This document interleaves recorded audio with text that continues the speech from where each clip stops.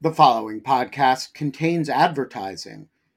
To access an ad-free version of the Lawfare podcast, become a material supporter of Lawfare at patreon.com/lawfare. That's patreon.com/lawfare. Also, check out Lawfare's other podcast offerings: Rational Security, Chatter, Lawfare No Bull, and The Aftermath. Everyone knows therapy is great for solving problems, but getting therapy has its own problems too, like finding the right therapist, fitting into their schedule, and of course, the cost. Well, BetterHelp can solve those problems. It's totally online and built around your schedule. It's surprisingly affordable too. Connect with a credentialed therapist by phone, video, or online chat, all from the comfort of your home. Visit BetterHelp.com to learn more and save 10% on your first month. That's BetterHelp, H-E-L-P.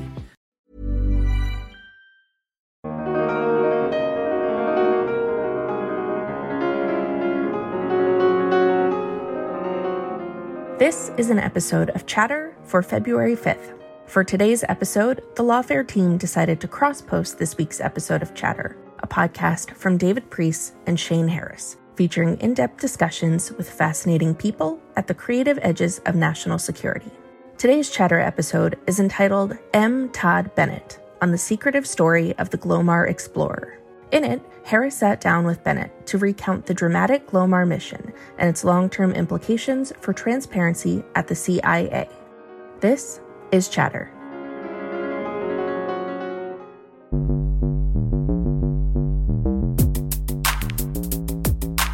This is Chatter. I'm Shane Harris. This week, historian Todd Bennett on the secretive story of the Glomar Explorer.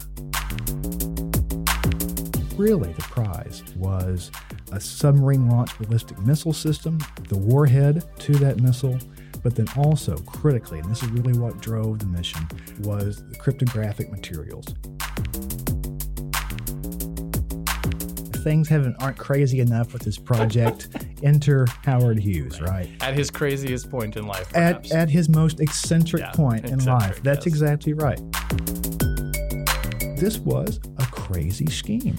A giant ship with a giant claw reaching down to get a submarine at estimates placed at 4 million pounds from a depth of over 3 miles in the open ocean. Who would do such a thing? To use the CIA's words, Crazy Howard.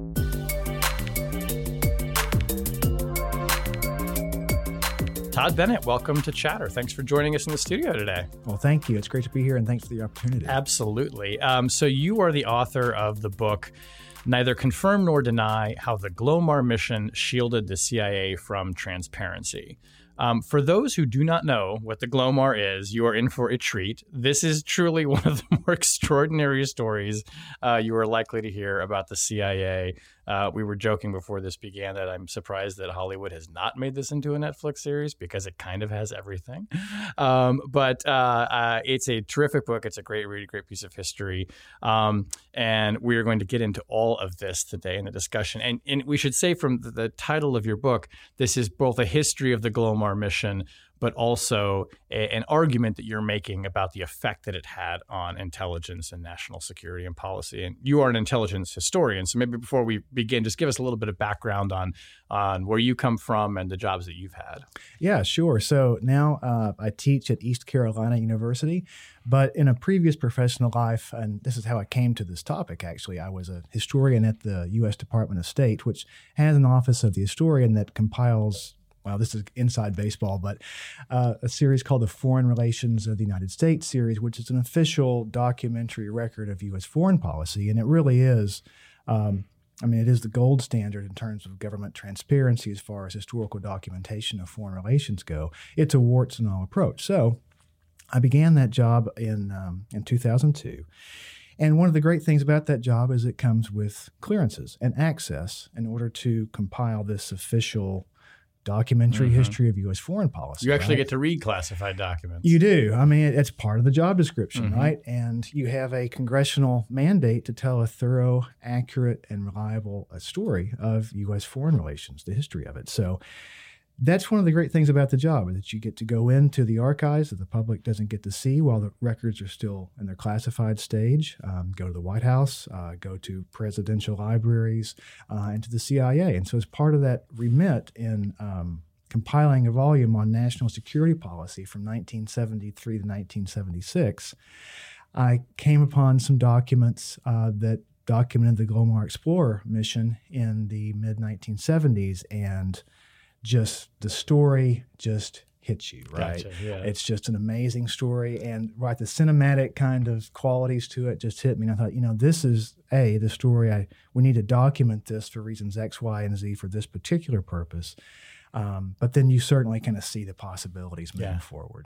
Well, let's start the story at the beginning, which is actually not so much with the Glomar or the Glomar Explorer, this really unusual vessel that the CIA constructs, but with the submarine that it was built to go and retrieve. So start with the story of the K-129, the Soviet submarine that sinks in the Pacific. Sure. I mean, this is a complicated story overall, but we'll try to unpack it so just we can. That's a great way to start. It begins in a relatively straightforward way in March of 1968, when a Soviet submarine carrying nuclear weapons sinks in the North Pacific Ocean, tragically killing 98 submariners aboard. The reasons for the sinking are unclear. They're debated to this day. Some say it was an internal accident. Others argue that it collided with another ship, perhaps an American submarine. It's not clear. And that's one area. There are several mysteries regarding this entire episode that are still unsolved because the records haven't been declassified fully, and that's one area. So all we can really do is speculate as to the causes, and at the time, there was speculation as to the causes.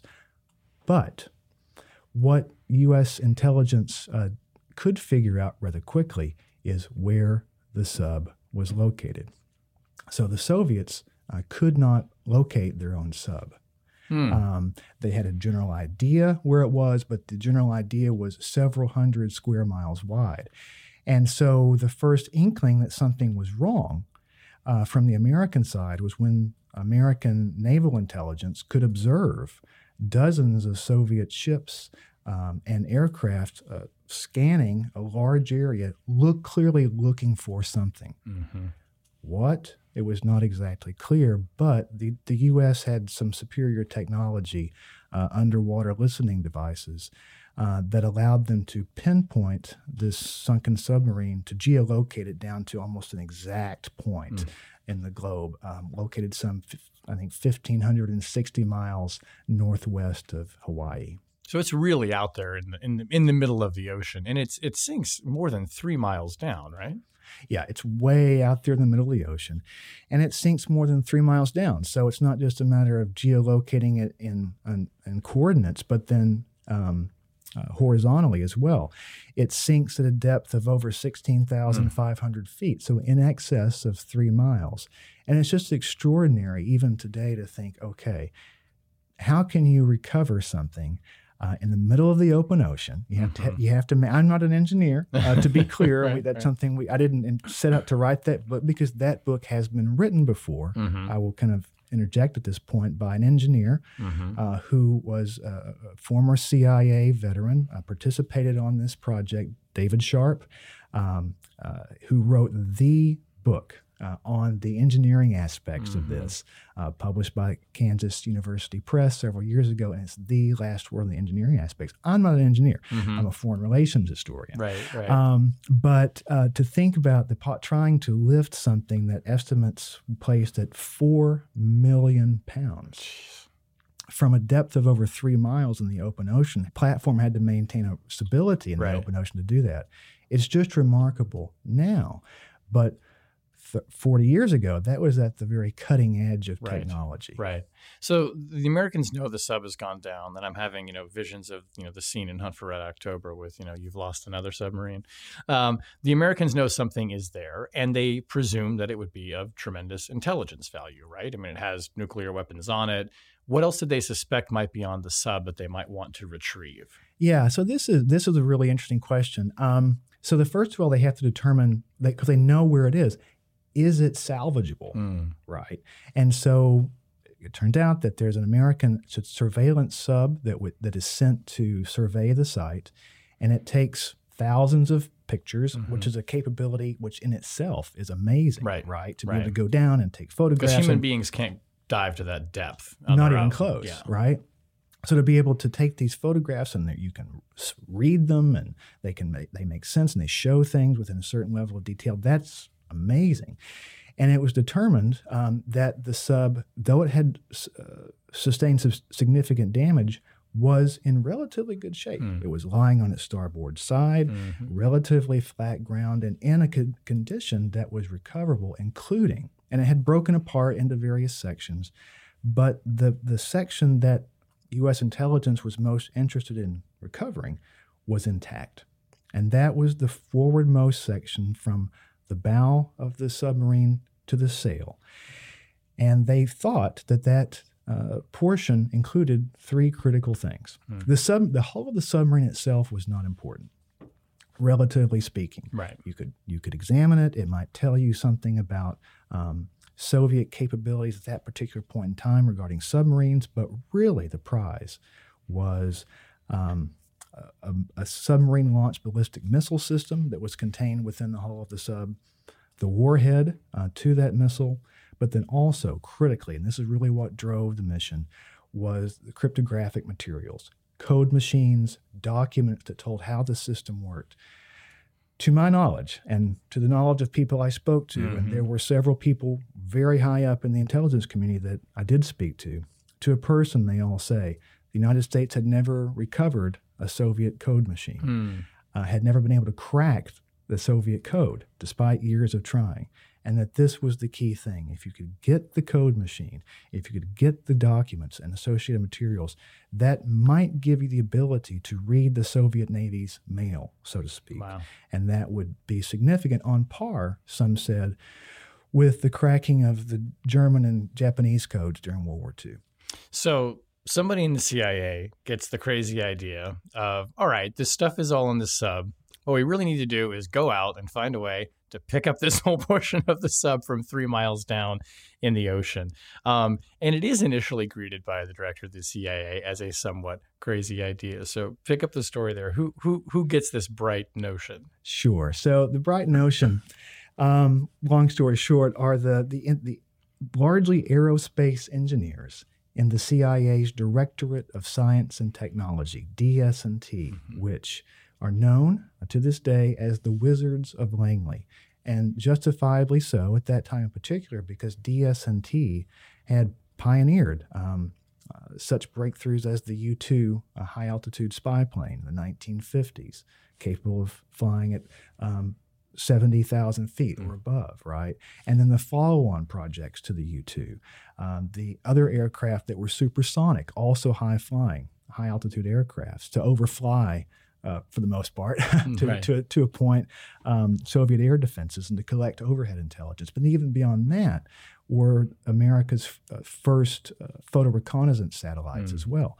So DS&T had developed a reputation for delivering highly technical, highly complex work projects on time, on spec, and under budget, right? And so this is the shop that comes up with the idea to raise this submarine.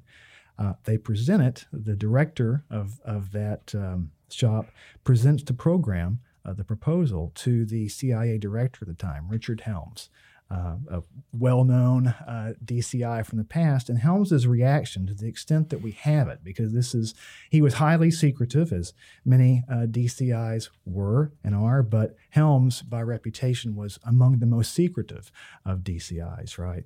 So from what we gather, his initial reaction was, "You must be crazy." How can you lift this object in the open ocean, as we discussed, 3 miles below? How can you lift a 4 million pound object? It's impossible. It's crazy. You can't do it. And they only take that, it seems, as a challenge in the DS&T, to try and design something that can do it. Yeah, I think confidence is key. And this is one of the sub-themes of the book is confidence. DS&T's confidence was, I don't know if it's an all-time high, that may not be accurate, but it was at a high, a highly confident group of people and competent people who believed, one of them say, that this was the era. Remember, this is 1969. I think that's important to remember. Mm-hmm. This is in the before times. Yeah.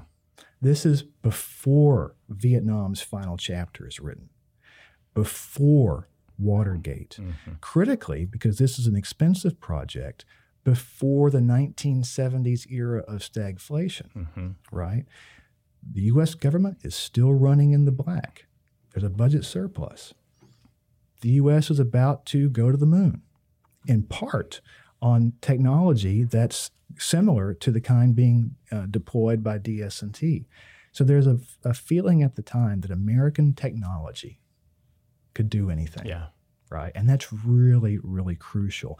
Had this proposal come 5 years later, I don't believe that it would have had, the blueprint would have gotten off the drawing board, in part for that reason. There wasn't the same level of confidence. But DS&T engineers, the Wizards of Langley, were confident that they could pull this off. And this is, and we'll get to this later in the discussion, but importantly is also a time before many of the intelligence excesses and scandals as we see them now, and illegal operations, particularly in the U.S., were exposed. So it's a different kind of period for the agency. It's also a project that is from the beginning shrouded in enormous secrecy and security. So talk a little bit about just the security arrangements. We talk about intelligence programs as being compartmentalized and need to know. And from the beginning, this is kind of, it's encased in that, isn't it? Yeah, it is. Because for the program to be valuable, the Soviets don't know that the Americans have located their submarine. And so if the U.S. can recover the sub, it will be doubly valuable as long as the Soviets don't realize the Americans have it, right? And it's an enormous undertaking. And this is one of the problems, not just enormous in terms of the hardware involved. So just to kind of give you a sense, the lift platform, there's a surface ship that's developed to be called the Hughes Glomar Explorer. That's 618 feet long, more than 115 feet wide.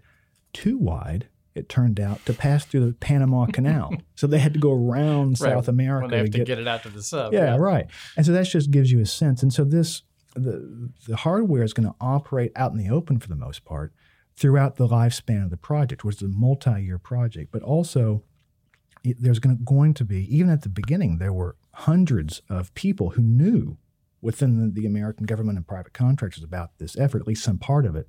And that number would grow to as high as 1,900 over the course of the program, right?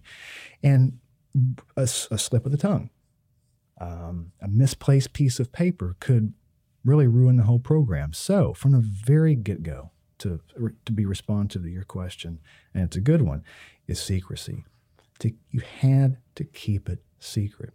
How do you keep it secret? Well, through extraordinary measures. So there's a lot of intelligence programs out there at this time, and the most highly classified are known as special access programs, where it's not just top secret, but they're code word programs where limited to a strict need to know, where people to have access to information aren't just cleared at the secret or top secret level, but have to be read into the program and have a demonstrated need to know. And this is one of those programs that's highly compartmented, and so knowledge was limited as strictly as possible to keep it secret. And that's just one aspect of the secretiveness about it. But I think as you mentioned earlier, part of the story too, and this is really the theme of the book, is that it's not just a particular program, but the program comes along at a time of extreme secretiveness in the U.S. intelligence community. Generally speaking, there was not the level of oversight that would come along later, and that's part of the story as well. So the program is given the code name Azorian, right? It later gets confused with a code name called Jennifer, which was actually the code name, if I understand it, for the security program around Azorian, which gives you an idea of the sort of the wheels within wheels.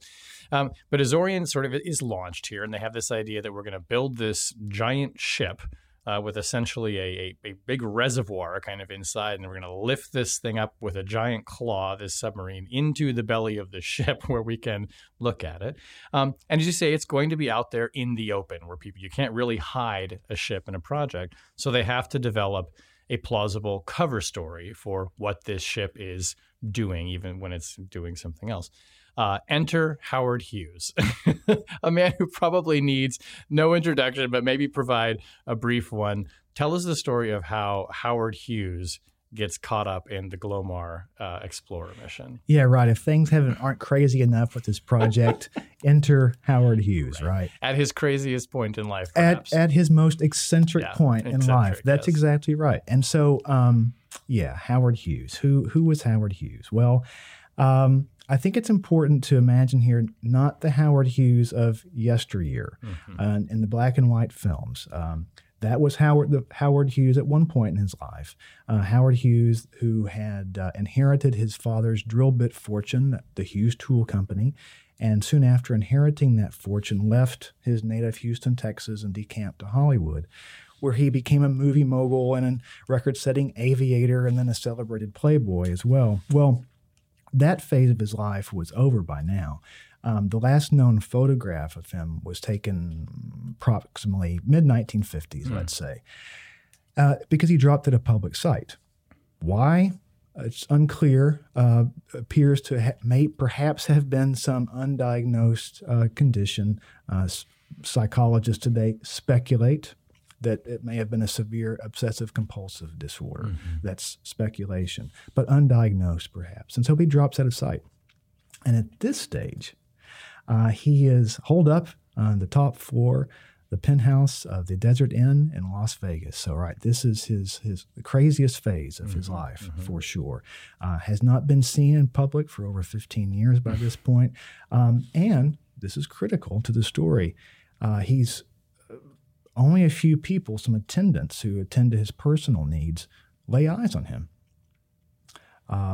His closest business associates, the folks who ran his companies, vice presidents and presidents of Hughes Tool, have not actually seen him face to face for years. Instead, they must correspond with him through memos, through letters, handwritten documentation, and on the phone. But that's the limit of their contact with him. What is Howard Hughes's physical and mental condition at this stage? That really is open to speculation. What does Howard Hughes know about this particular project, and how does he know it and when? That's another important question we can get into.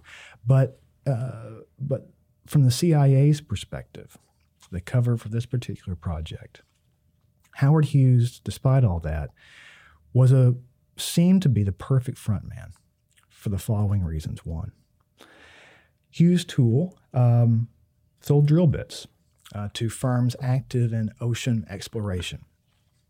The chosen cover for this program was to cover it under the fiction that the Hughes Glomar Explorer, the surface ship, was a mining vessel, a deep ocean mining vessel. This was all a deep ocean mining program, right? And so that would give it some measure of plausibility, the ocean exploration. Two, Hughes Tool, the center of Hughes's business empire, was entirely privately owned. No Security and Exchange Commission reports to file, no investors who to be answered to. So Hughes can operate without kind of any accountability, right? Also, Hughes was notoriously secretive, and this is one of the things that appealed, that recommended him for the cover job. And then finally, to get back to your point, right, it was the eccentricity.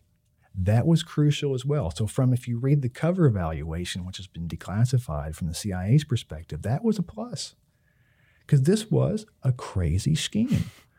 A giant ship with a giant claw reaching down to get a submarine. Now, we know that was the story, but even a deep ocean mining program, which was the cover, but there was an industry that existed, was very much in its infancy at that point. Who would do such a thing? To use the CIA's words, Crazy Howard. Right. A crazy man pursuing a crazy scheme. That was crucial to the cover. And how much do we think that he really knew about what was going on. I mean, obviously it is his name on the ship. It's the Hughes Glomar Explorer. And there are go-betweens working between the CIA, and we can talk about maybe one, Robert Mayhew, who figures very big in this. But just to start with, do we have a sense that he understood what he was signing his name to? So the Hughes is a black box, intentionally so, I think, for this program. And I was marginally successful in making sense of that. This is one of the questions. His closest associate, there actually was a Hughes corporate official who ended up being the CIA's go-between with Hughes. And this Hughes corporate official insists that Hughes approved every action that his subordinates took, that they did nothing without Hughes's okay, and that Hughes was fully competent to make decisions and was aware of this program. On the other hand, Hughes's competence became a legal matter at this very moment because there was a corporate struggle that broke out for control of his business empire, which involved the signing of a proxy agreement giving control of the empire to some officials, and Hughes's signature, I'm choosing my words carefully here, appeared on that proxy, and the validity of that signature became a legal issue. It was judged about to be a valid signature. So we have to go with that. But what he knew, how competent he was, that is an open question. So I mentioned this guy, Robert Mayhew, which we could spend probably an entire podcast just talking about him and his extraordinary life and his various shenanigans. But give us a little bit of a flavor for who he is and how he figures both in the Hughes enterprise and the Glomar mission. Yeah. So Robert Mayhew, a name, not a household name today, but at one point, someone who was really at the center of the action. Long story short, Mayhew was, at one point in his career, an FBI agent. He also became Hughes's a private detective, essentially Hughes's fixer, right? That fixed problems with politicians, that fixed problems with government agencies, fixed problems in Las Vegas and so forth. So he worked for Hughes, became Hughes's top lieutenant from the mid-1950s on to about 1970 or so, which corresponds to the point where Hughes had dropped out of public sight, and brings up to the story where the CIA approaches him to front the Glomar operation. In addition to all that, Mayhew, declassified documents now show, worked as a contractor for the CIA throughout that time. So his private security firm, Robert Mayhew Associates, provided cover for CIA operatives working abroad. And also, crucially, Mayhew served as a cutout for some of the most notorious operations in CIA history, to include, and this is where things get really nuts, to include an attempted plot to assassinate Fidel Castro in league with organized crime figures. Yeah. And this is where it almost starts to sound like the realm of conspiracy theory. But it's important to remember that these were individuals who were working for the agency, right? And the agency had some sense of what they were doing. And this was, I don't want to know if I guess this is standard operating procedure, but this was a way that the CIA conducted clandestine operations. Yeah, and it's pertinent to the Glomar story because when the agency wants to approach Hughes to be the cover, is they don't really, the only contact they have is Mayhew. Mm-hmm. Well, back to Richard Helms. Richard Helms does not trust Richard Mayhew. Mm. Helms was aware, to your point, operating procedure, was aware of many, if not all, of these programs, these efforts that Mayhew had been involved in. He regarded Mayhew as a security risk. And so when this proposal hits his desk in 1969, 1970, he orders that Mayhew, it's fine, we can approach Hughes, but Mayhew is to have nothing to do with this program at all. So he's cut out, and they go around him in approaching Hughes. Now, an organization that has not come up yet in our discussion, which may strike some contemporary listeners as a bit strange, is the United States Congress. one of the themes of the book, too, in particularly in these opening chapters where you're spelling out how Glomar sort of, goes to sea, so to speak, is that the CIA is enabled, or at least, is operating in an environment of extreme deference from Congress. And we don't have the modern oversight system of committees and the scrutiny. That comes later, very much as a reaction to intelligence operations that are exposed. And, we can talk about how Glomar, we'll talk about how that played into it as well. But talk a little bit about the kind of the attitude that members of Congress took when it came to quote unquote oversight of the CIA and the intelligence community. Yeah, I think you deferential. I think that's a great word. Another historian has called it undersight. And I think that's a useful term as well. So there are no standing intelligence committees in Congress at that point. Instead, oversight, such as it was, consisted of subcommittees of House and Senate committees, but these were not standing committees. These were ad hoc subcommittees that operated under the thumbs of the chairman of the full committees. And the key figure in this era was Richard Russell, a senator from Georgia, had been a member of Congress since 1933, was a senior member of the Senate, and exerted tremendous power. Now, Russell was a staunch segregationist and on the wrong side of history, but he continued to exert quite a bit of power, especially when it came to matters of defense policy, national security policy, and intelligence policy. And Richard Russell, throughout his career as the chief overseer, I'm using air quotes now, of the CIA, and a role he had performed for over 20 years. One student of Congress has said that conservative Democrats, from the South, like Richard Russell, who held key positions as appropriators of funds, in almost every other case, tried to limit the expenditures made for programs, particularly social programs. But intelligence, included for defense programs in some cases, but intelligence, the student of Congress says, that was the one exception where the question that congressional overseers asked was, why do you need this much money? When intelligence programs came before these overseers, the question was not that, but do you have enough? Mm. And so a critic might say that these folks were less overseers than enablers of the intelligence community. And with all that money, it encouraged excess. And as you write, in the book, you put it really bluntly. You say the system effectively empowered a small network of senior lawmakers to appropriate millions of taxpayer dollars for a scheme involving a giant claw without anyone seriously questioning whether it was a wise investment.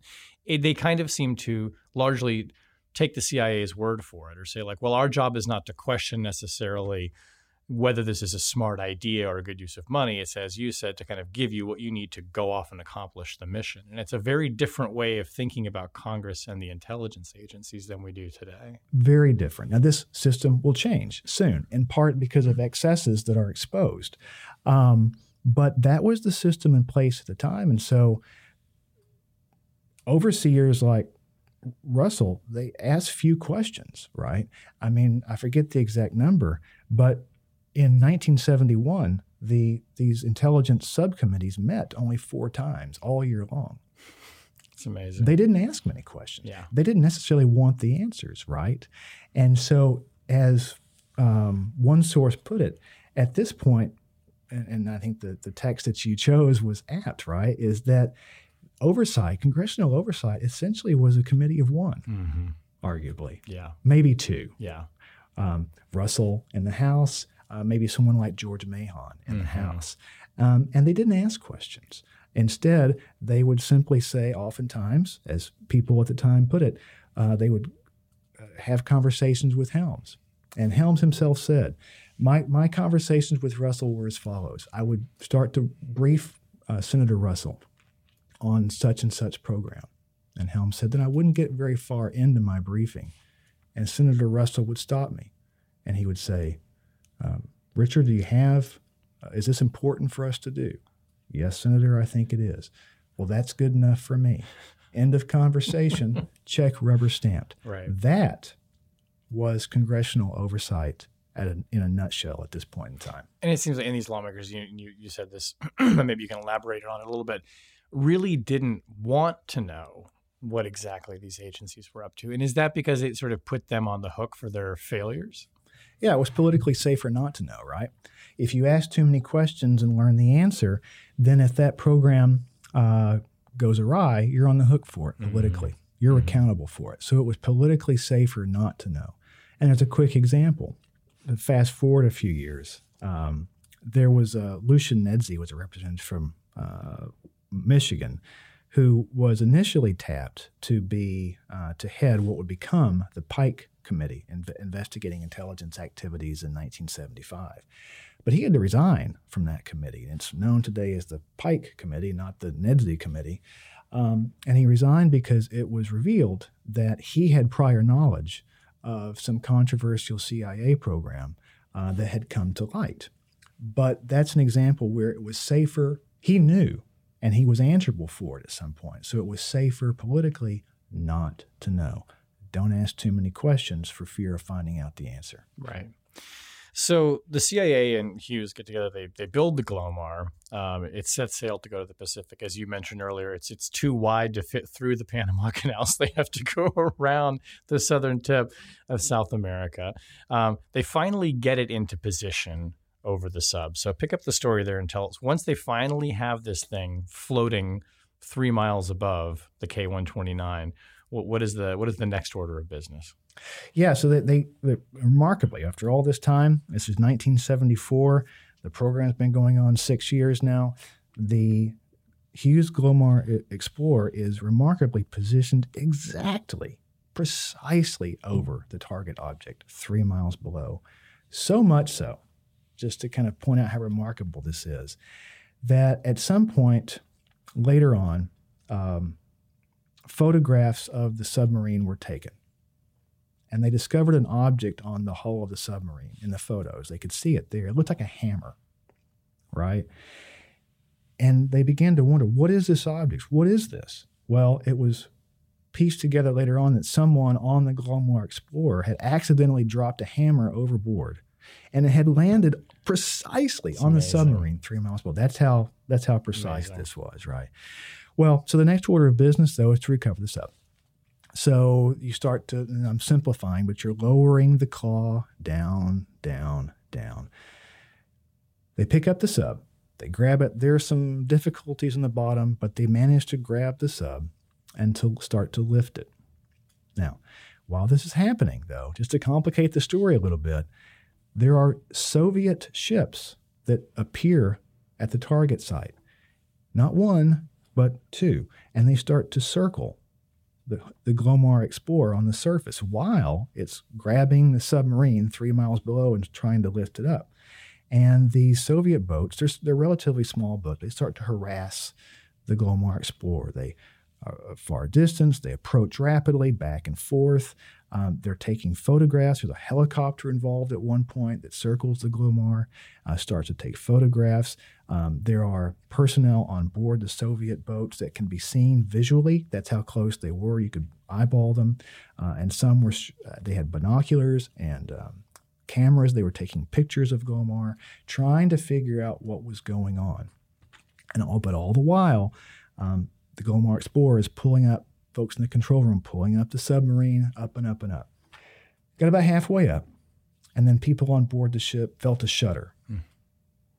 And it took a while to figure out, but it became pretty clear once the dust had settled that half a part of the submarine had broken free and fallen back to the seabed. So at that point, then they reel in what they've got and pull it up into the well of the ship and eventually steam off to to evaluate the get. But they did not get everything, for sure. But that's a big accomplishment too, getting part of it. And so they know when they bring it up, they can basically see, they can tell we didn't catch everything.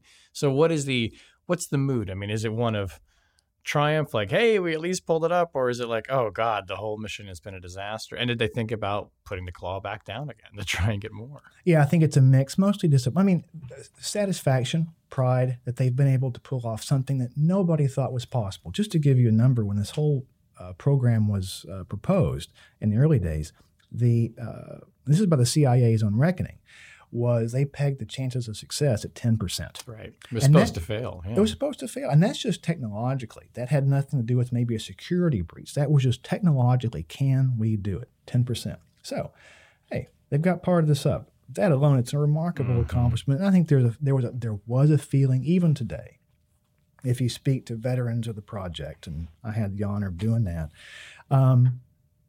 they're proud of what they did, right? And justifiably so. Sure. But there was disappointment that they didn't get what they wanted. There's still some mystery surrounding exactly what the agency did haul up, what the yield was. But the best source on this is then DCI. William Colby had replaced Richard Helms as DCI, and his memoirs, published not long after he left that position, say pretty clearly that the CIA did not get what it wanted. They didn't get that cryptologic system. They didn't get the crypto stuff. They didn't get the They didn't get the missile. They didn't get the warhead. They didn't get the most valuable stuff. So there was certainly disappointment. Was there consideration to going back? Yes, absolutely. And that becomes a whole separate program, right? I mean, the idea of going with a new code name. Yep. Because everything has to have another code name. Absolutely, right? So now we have a new administration. So while the Glomar Explorer was at the target site, there had been a change of administration took place.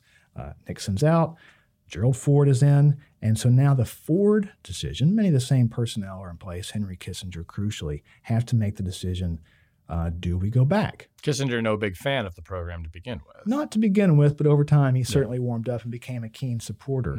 But the decision was, can we go back? And if so, should we? Cool fact, a crocodile can't stick out its tongue. Also, you can get health insurance for a month or just under a year in some states. United Healthcare short-term insurance plans, underwritten by Golden Rule Insurance Company, offer flexible, budget-friendly coverage for you. Learn more at uh1.com. This is Paige, the co-host of Giggly Squad, and I want to tell you about a company that I've been loving, Olive & June. Olive & June gives you everything that you need for a salon-quality manicure in one box. And if you break it down, it really comes out to $2 a manicure, which is absolutely insane. It's also so easy to get salon-worthy nails at home with Olive & June. The difference between how your nails used to look when you did them yourself and now with the Mani system is a complete game changer. The best thing about Olive & June, too, is it's a quick dry. Dries in about 1 minute, lasts for 5 days, and full coverage in up to 1 to 2 coats. Visit oliveandjune.com/perfectmani20 for 20% off your first system. That's oliveandjune.com/perfectmani20 for 20% off your first system.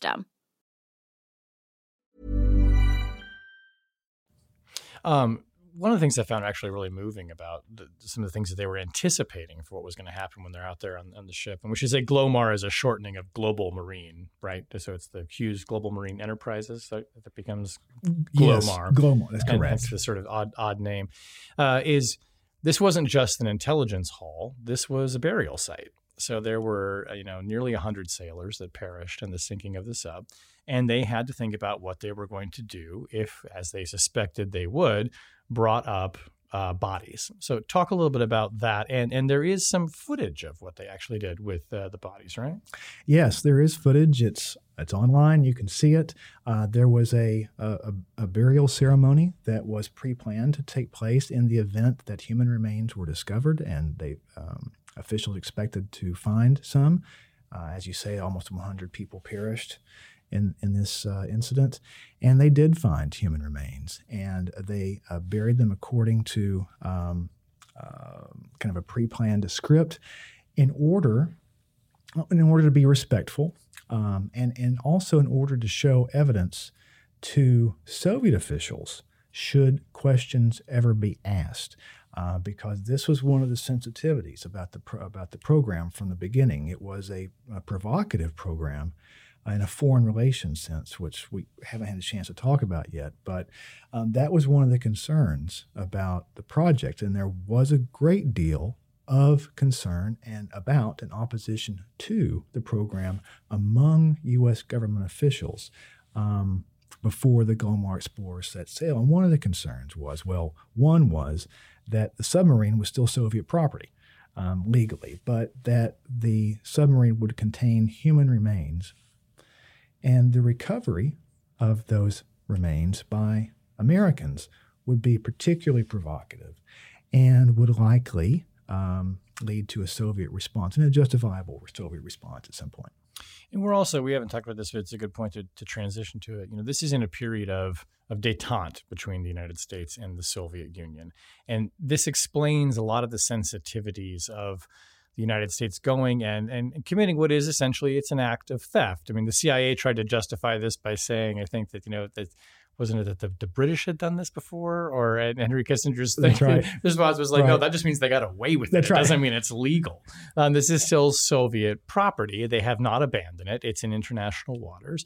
But the raising of it would create all kinds of different political sensitivity. So talk about what détente was, and then give us a sense of those foreign policy anxieties surrounding a mission that, by the CIA's own estimate, was likely to fail. Yeah, that's a great question. And that's a lot of change happens. Remember the timeline of the project. It begins in 1968, extends to 1975. As we discussed, changes in expectations, public expectations regarding transparency and government openness. That was a huge watershed that happened during the course of the Glomar operation. But another one was foreign relations. So when the project first entered the pipeline in 1968, the Cold War was still running pretty hot. Yeah, there had been some openings, I should say, during the Johnson administration. But détente was really a Nixon era innovation. And this was simply a lowering of tensions between the United States and the Soviet Union. But that really raised the political threshold for this particular problem. And in fact, one of the things that's interesting is that the White House didn't really weigh in on this project until 1972 at the absolute earliest, and did so only at that point because of the foreign relations implications that you mentioned. So now that you've entered into a more cooperative, less competitive relationship with the Soviet Union, that raises the political stakes. If the Soviets learn of this provocative operation, it's theft, it's grave robbing, if you want to think about it that way, then not only could there be a military response on the part of the Soviet Union, which was always a serious possibility and one taken that way by American officials, but the political stakes. There could be serious repercussions there that might disrupt this new relationship of détente, which the White House had a personal and political investment in. So why does the administration then decide to go ahead with it, despite the obvious threat to Soviet-U.S. relations, which President Nixon is keen on keeping in this kind of peaceful coexistence? Yeah, that's a great question, and I'll say that Nixon critics, of which there were many, when there's a few, there are a few. This program, I'll just kind of cut to the chase, was disclosed. There was an unauthorized disclosure in the press in 1975, which immediately months after Nixon's resignation. And critics at the time claimed that Nixon approved this program from the get-go only because of his under-the-table relationship with Howard Hughes, that Hughes essentially bought the naming rights to the Glomar Explorer. One would like to think that's not the case. But the Nixon administration, full stop, to include the CIA, went forth with this mission despite the risks because of the intelligence value of the submarine, which, as we discussed, was very great, considered to be a high value item, a uniquely valuable item, and those are important words in the intelligence community, as you know.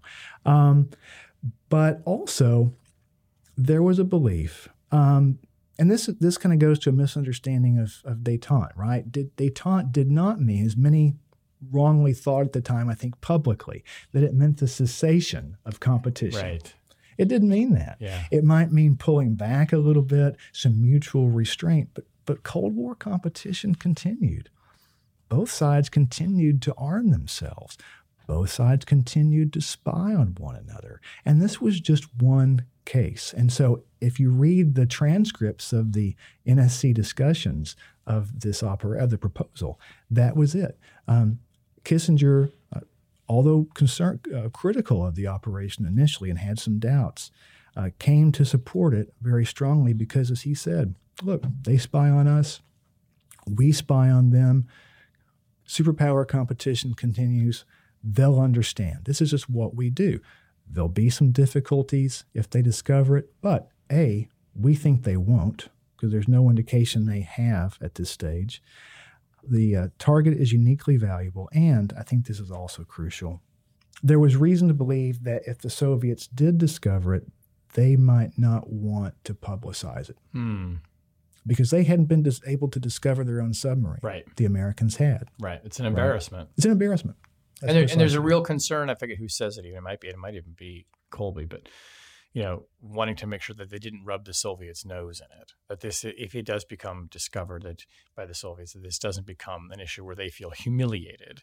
That's kind of something to keep in mind too. So you don't escalate what is already going to be a pretty tense situation. That's right. Saving face is really crucial here. So if they discover it, and eventually they did, it's important to give the Soviets an out so that they can save face. And if we can allow them to save face, we will mitigate the public response.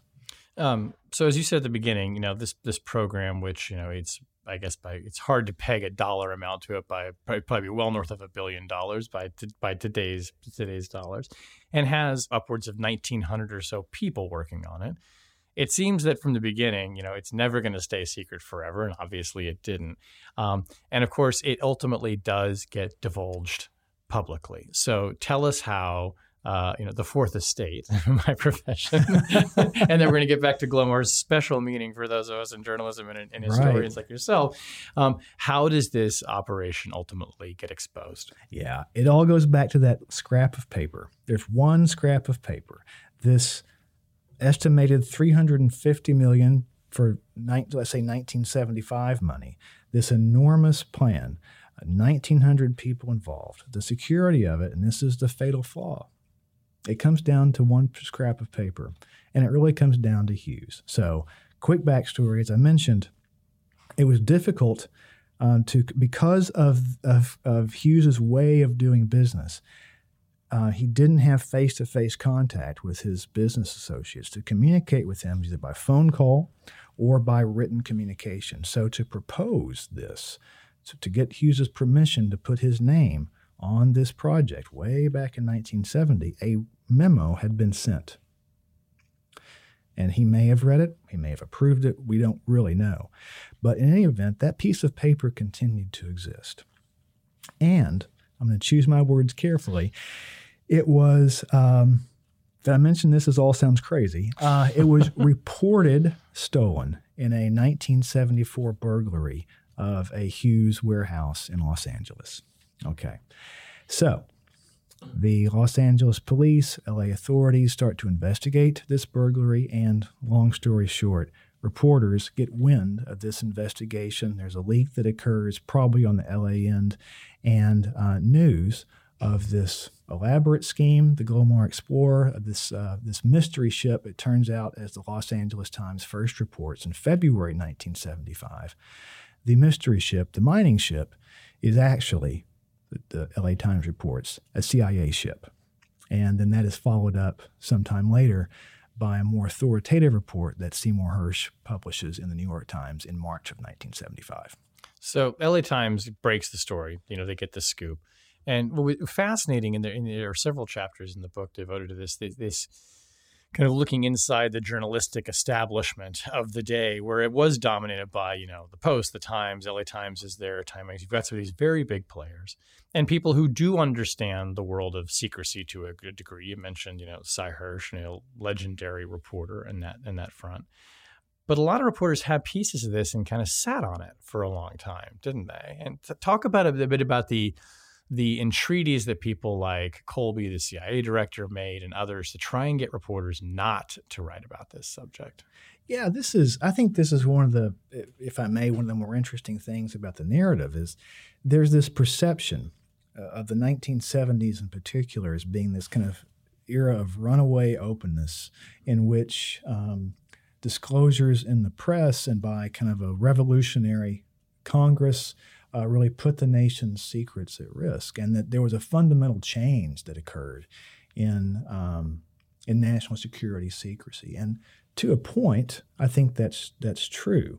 There was, back to Congress, more oversight by Congress, more oversight by disclosure in the press, and to be sure, the press was far more critical of national security claims in 1975 than they had been a generation before. Sure. All of that is true. But what's interesting is, as you said, the extent to which security claims continued to hold value. And so in an effort to keep the secret, and after the LA Times had published its initial report, and I should mention at this point that the LA Times' initial report, authored by local crime beat reporters in Los Angeles, it was a little garbled. There were some key factual errors that had been made. For one, misplacing the target in the Atlantic Ocean as opposed to the Pacific. And Pretty big mistake. It's a huge mistake. It's a big mistake. That would get a correction. And as important as the Los Angeles Times was, it wasn't the New York Times or the Post, right? And so William Colby was hoping that maybe if he could turn off the other reporters, that maybe the Soviets, although they could read the newspaper too, that maybe they would discount this or maybe willfully discount it, right? And so Colby goes around to all the newsrooms, and it's just amazing his energy to go to newspaper editorial offices and radio and television and talk to untold numbers of reporters and editors and publishers, and remarkably was able to keep the story quiet for about 6 weeks or so, based on these security claim that if the LA Times initial report was corroborated by another publication, that would end the program, which he assured them was a viable and important program, and that this would cause foreign relations problems for the United States. And it's fascinating because, well, as you point out in the book, in having those meetings, he is confirming that the program is real, right? So in order to, and this always happens when senior officials want to come to people in the press and say, please don't report on this, they are implicitly confirming that, at least the crux of the story is true. But it still does hold some currency and some cachet. But what I found so interesting about this is I could imagine something like this happening today where, you have a CIA director saying like, oh, well, that was a not great story that appeared in this small publication, and almost appealing to the vanity of reporters at the big name publications to say it's really dependent on you to keep the secrecy of this. But it ultimately, it doesn't hold forever. And even though it's 6 weeks, and talk about when it then gets published in the New York Times and others. I mean, like, what is the sort of the immediate reaction to people learning that? Yeah, I think that's really interesting because the break, though, yes, the Los Angeles Times story is corroborated eventually, but the break occurs not by the New York Times. It does eventually, but the break occurs because of Jack Anderson, right? Who is not really, he's a syndicated radio talk show on the Mutual Network. He's kind of this maverick maverick voice out there who's kind of always talking about government malfeasance, right? It's an endless stream of this kind of stuff. And a really legendary, like, larger-than-life investigative reporter. Absolutely. Larger-than-life investigative reporter who was on to a number of important stories over his career. But these security claims that Colby made just didn't work with Jack Anderson. Right. He'd been around the block once or twice, and he'd heard those. And his argument, and there's transcripts, it's wonderful, transcripts of Colby's conversations with Jack Anderson and his assistants at the time. And there's a wonderful back and forth about what's in the public interest. Colby says it's in the public interest to keep this quiet.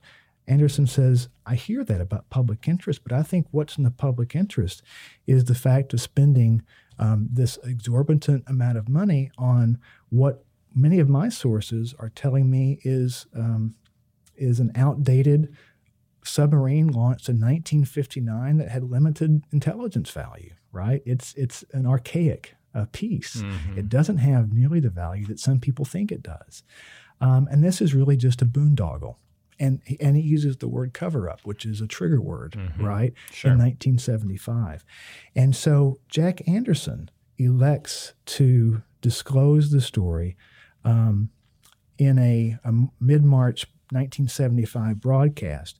And that's really what breaks the dam open, because to his credit, Colby, and I don't know how things work now, I'm not a journalist, but Colby had gone around and promised all of the journalists to whom he had spoken, look, if I get the sense that somebody's going to break the story, I'm going to call you back and give you permission or to go ahead and publish. That is how it works now. And, is that right? Yeah, sure. And you say you got to tell him, I will hold off if you make sure to tell me that we're about to get beat. There you go. Yeah. Don't want to get scooped. So, That's right. And he contacted those folks, and the dam broke at that point. And Hirsch published his story in March 1975, which is a very accurate and detailed account.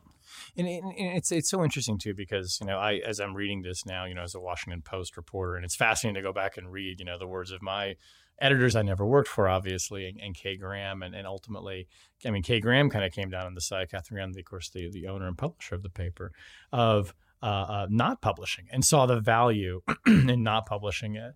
And, and I've, at the government's request, withheld information or held whole stories even before. It's not routine, but it does happen. And every time you have to kind of weigh the decision-making, the way that they were wrestling with it even then. And I found myself, as I was reading your book, thinking, where would I have come down on this?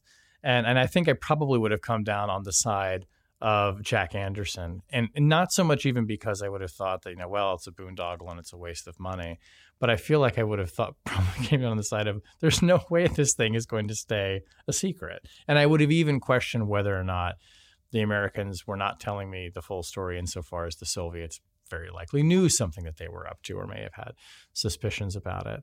But what struck me, though, is so interesting, and I did not know this until I read your book, that more than 2/3 of newspaper editorials across the country, as you write, declared that the Glomar expedition was a major victory for U.S. intelligence. And when this story comes out, there is something of a backlash against the press, which is to say, sure, all these other exposures of intelligence malfeasance and things that were directed at U.S. citizens or improper or illegal domestic operations, those were good to expose and bring to the light of day. But a significant number of people thought the press has gone too far in writing about the Glomar expedition. Yeah, thank you. I think that was one of the surprising findings for me in researching this story. Found a great resource that pointed to that. And there did seem to be a breakdown, kind of the elite coastal newspapers, right? The Los Angeles Times, the New York Times, and the Washington Post was maybe an exception because there was a competition between the Post and the New York Times about the intelligence beat. Yeah. The Post was on Watergate, but the New York Times was hitting the intelligence beat, and the Post tended to pull back on that particular issue at that time. There was a sense of competition on that.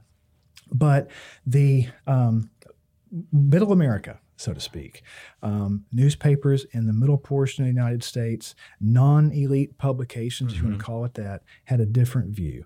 And those were the publications who tended to publish the view that the Glomar Explorer was something to be celebrated, that it was not a boondoggle, that this was American ingenuity at its best. And you get the sense from reading a lot of these editorials that there was people were looking for something to be positive about. This is the operation comes to light in March 1975, just as the last stage of the Vietnam War is ending, and the U.S. Embassy in Saigon is about to be evacuated. So the fact that the United States could locate an enemy submarine where the Soviet Union could not, and develop this incredible program to raise that submarine, partially successful to be sure, right? But that alone was something to be celebrated in the eyes of many newspapers. And you're right. And so just judging by that, there does a backlash, does start to creep in that the press had exposed too many U.S. national security secrets and had hamstrung the U.S. And so there's this pushback that happens against that, starting, I think, with the Glomar exposure, which really does, that's not the last word, right? Yeah. That's not the only thing that's happening out there. Let me be clear, but that really changed the conversation. The conversation would be different after that. And the key thing, I think, was that unlike domestic spying campaigns, unlike foreign assassination plots, this was a technical intelligence collection program, highly technical, that was an ongoing program at the time that had been certified as important by not one but two DCIs, right? And that carried some special weight. Yeah, and it's still, you still see. I get backlash against this too. I mean, it's very common that I'll write about some sensitive matter or even some classified information or operation in the government, and people write to me and say, like, how dare you expose this? I mean, this is really a debate that we still have, and it was so interesting. You see it really manifest in the exposure of Glomar. And this leads us into a nice segue into talking about, as I alluded to earlier, the particular resonance of the word Glomar for journalists and historians like yourself, for people who try to get access to classified documents, particularly using the Freedom of Information Act. And people like in our business are often will say that they have had the pleasure or displeasure of being Glomar'd when they apply for those documents. So tell us just briefly the story of what it means to be Glomar'd and why the word Glomar has now become synonymous with government secrecy. Yeah. So the agency developed something called the Glomar response, which begins with the words, it's some combination, but we can neither confirm nor deny the existence of the information you are requesting. So this is language that the agency develops in response to Freedom of Information Act's requests filed under FOIA law. And the FOIA, although introduced in the late 1960s, had been significantly strengthened by Congress in 1974. And that language was developed, oddly enough, in response to a FOIA request submitted for information about the Glomar Explorer operation, which is where that language comes from. And I had the privilege of interviewing the person who developed that language, who has since passed since I spoke with him, but was a wonderful source and learned many things. And he was a lawyer by training, and it shows. But that language is particularly vexing, right, to journalists, watchdogs, academics, and to the effort for government transparency and openness, generally speaking, because prior to a Glomar response, an agency had to confirm the existence of those records, whether or not those records existed. And you might not get them, but you knew that they existed. Right. And you could challenge that for reasons X, Y, and Z. But the Glomar response doesn't confirm or deny the existence of the records in the first place. And so you can't really appeal that kind of a response. And I think that that's really central. I mean, the FOIA system, as you well know, is broken for a lot of reasons. Lack of funding, way too much, the explosion of classified documentation, and so forth.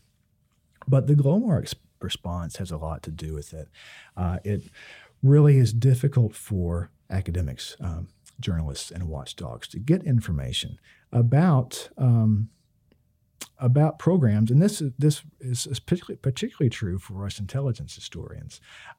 We rely on government documentation to tell stories like Glomar, and so that the Glomar response, I think, is arguably the most durable product of the Glomar operation, and it continues to exert tremendous influence today, to the point that it's become a cliche, right? Mm-hmm. That language, neither confirm nor deny, originated in 1975. That's become a cliche. Well, I can neither confirm nor deny that, right? And your teenager's going to say that to you if you ask a nosy question. So it really is, its cultural impact is enormous as well. And to the theme and title of your book as well, I mean, this whole experience in the aftermath of it, and the obviously arguably the backlash towards the exposure has this effect of shielding the CIA from transparency, of really, I don't want to say creating, but it seems to me kind of strengthening or buttressing the kind of culture of secrecy that they can operate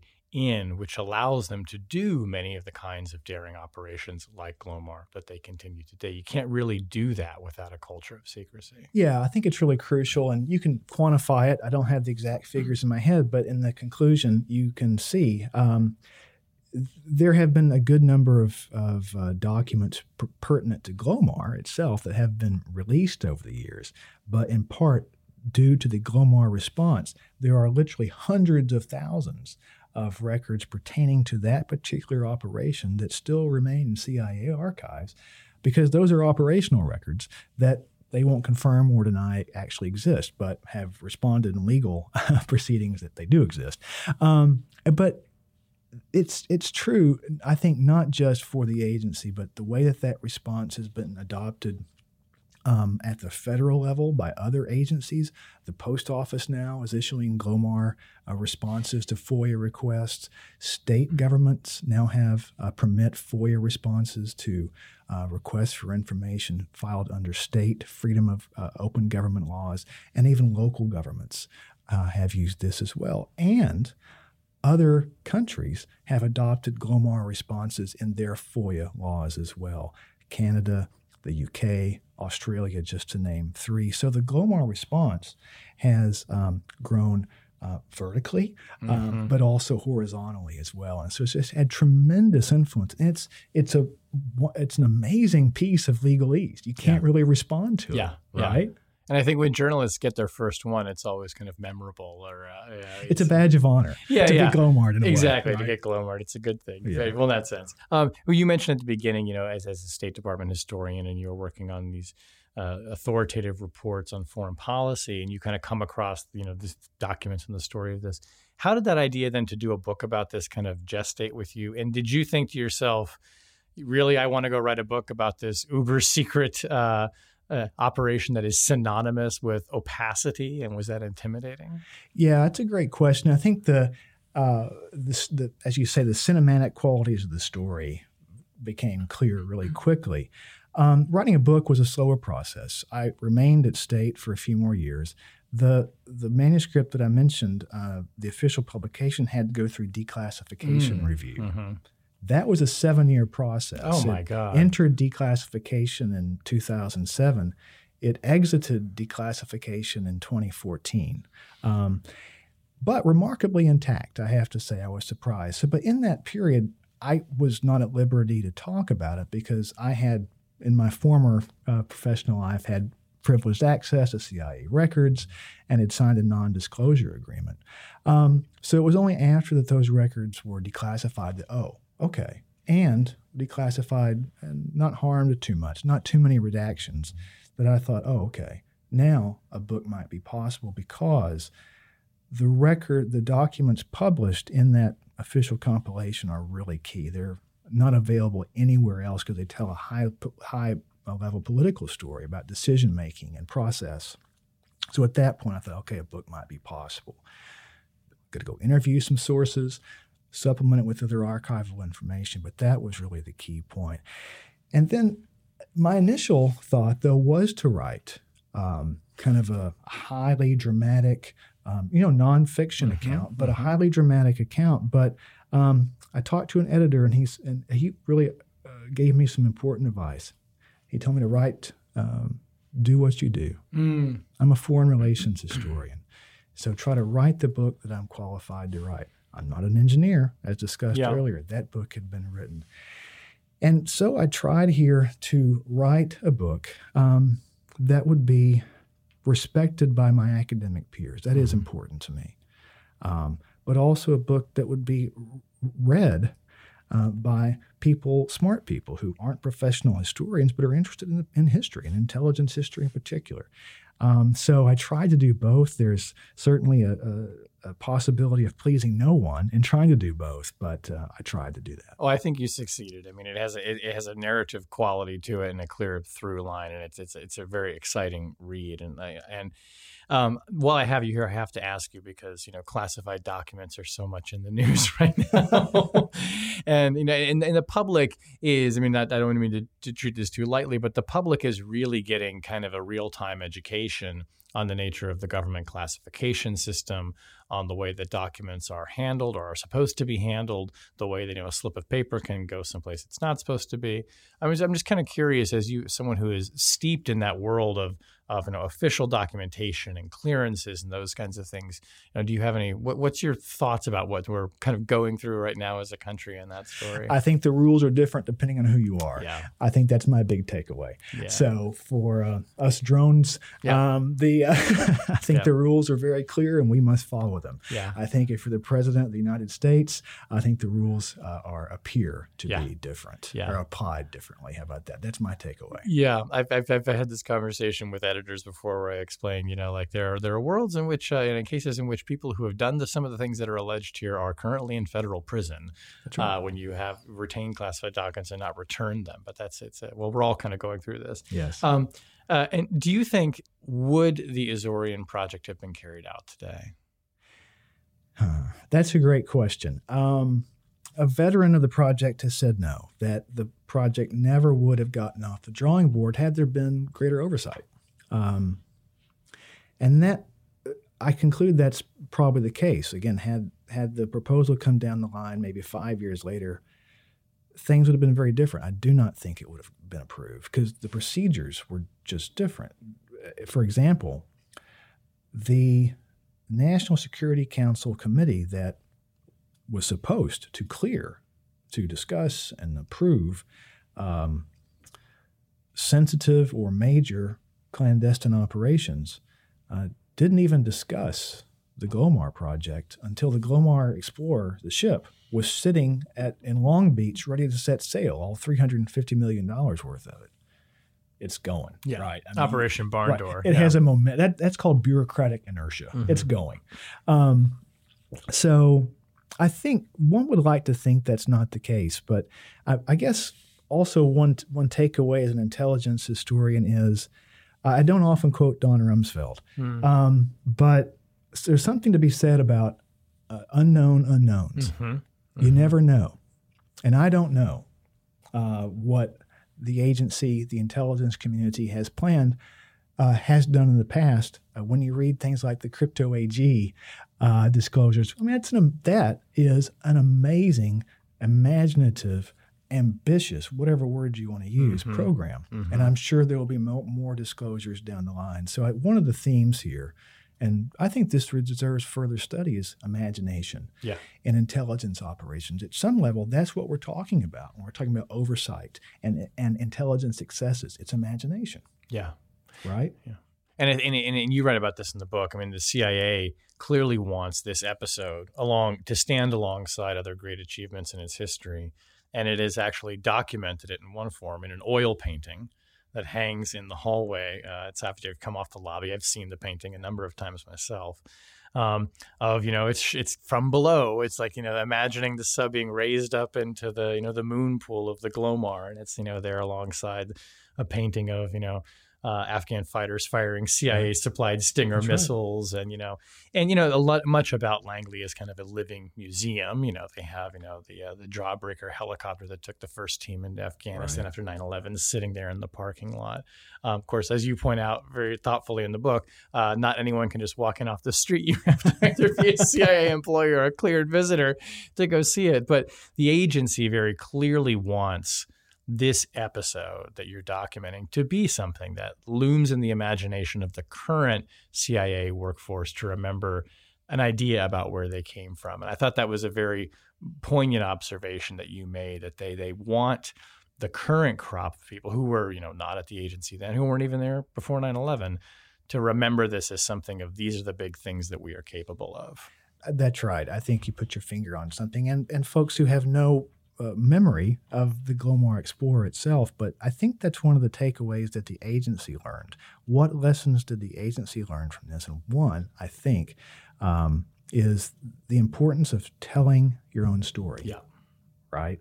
There are some secrets you cannot tell for security reasons, but you can tell your own story. And so what you see is a process of the agency starting to kind of break out and telling its own story, shaping the conversation in a way that will serve its interests. Mm-hmm. And the agency and its retired officers became much, much more active starting in the mid-'70s in response to a bunch of bad disclosures that had been harmful to the agency and its image, and trying to shape the conversation by telling its own story, in part in museums and artwork, as you mentioned. Yeah, that's right. That's great. Well, our tradition on Chatter here is the actual last question I ask the guest as I reach into the chatter box here sitting in front of you. Don't be afraid. And I'm going to select a pre-written question at random, and that will be our final question for the interview. Okay, so this is actually a very interesting one. This is maybe a little outside your expertise, but this goes into the idea of big government programs and imaginative initiatives. Should the U.S. send a manned mission to Mars?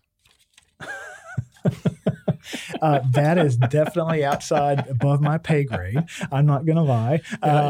It sounds interesting. I would need to know more. Okay. Kind of what are we going to learn from that? Is it worth the buck? Yeah. As a non-expert, I'm talking here. Is that kind of after thinking about big projects like this? Is that sort of your rubric for things? Is like, what is the value? Is that the right question to ask about Glomar-esque expeditions? Well, I think in that case, but that's the first one that comes to mind anyway, is it worth the investment? Because that's a sizable investment. Maybe. I don't know. But that would be one metric, right? Is it worth the investment? Also, can we do it? Yeah. I guess so. Yeah. Should we do it? That's another question.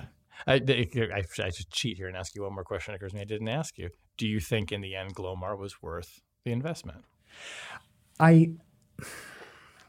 That's a hard question to answer, and I'll tell you why. It's because former agency officials say that there were follow-on projects that benefited from the basic technology used, right? But I haven't been able to verify what those programs are and exactly how they benefited from the Glomar-like technology. It is entirely possible. So one of the things that you're developing here, and this had been happening before Glomar came online, was the ability to perform underwater intelligence operations. Now, you probably know that is among the most secretive aspects of the U.S. intelligence effort is the underwater collection program. So maybe is the answer. I would need to know a lot more to answer that question definitively. Yeah, that's a good answer, and a good answer for an historian and a person of inquiry. Good, but unsatisfying. But an honest one. So I appreciate that. Todd Bennett, the book is terrific. Neither confirm nor deny how the Glomar mission shielded the CIA from transparency. I promise everyone it is a highly readable book. It is a great work of history. It's not all policy. It's a tremendous story. It's beautifully told. And thank you for coming on Chatter and talking about it with us. Thank you for having me. It's been just a joy.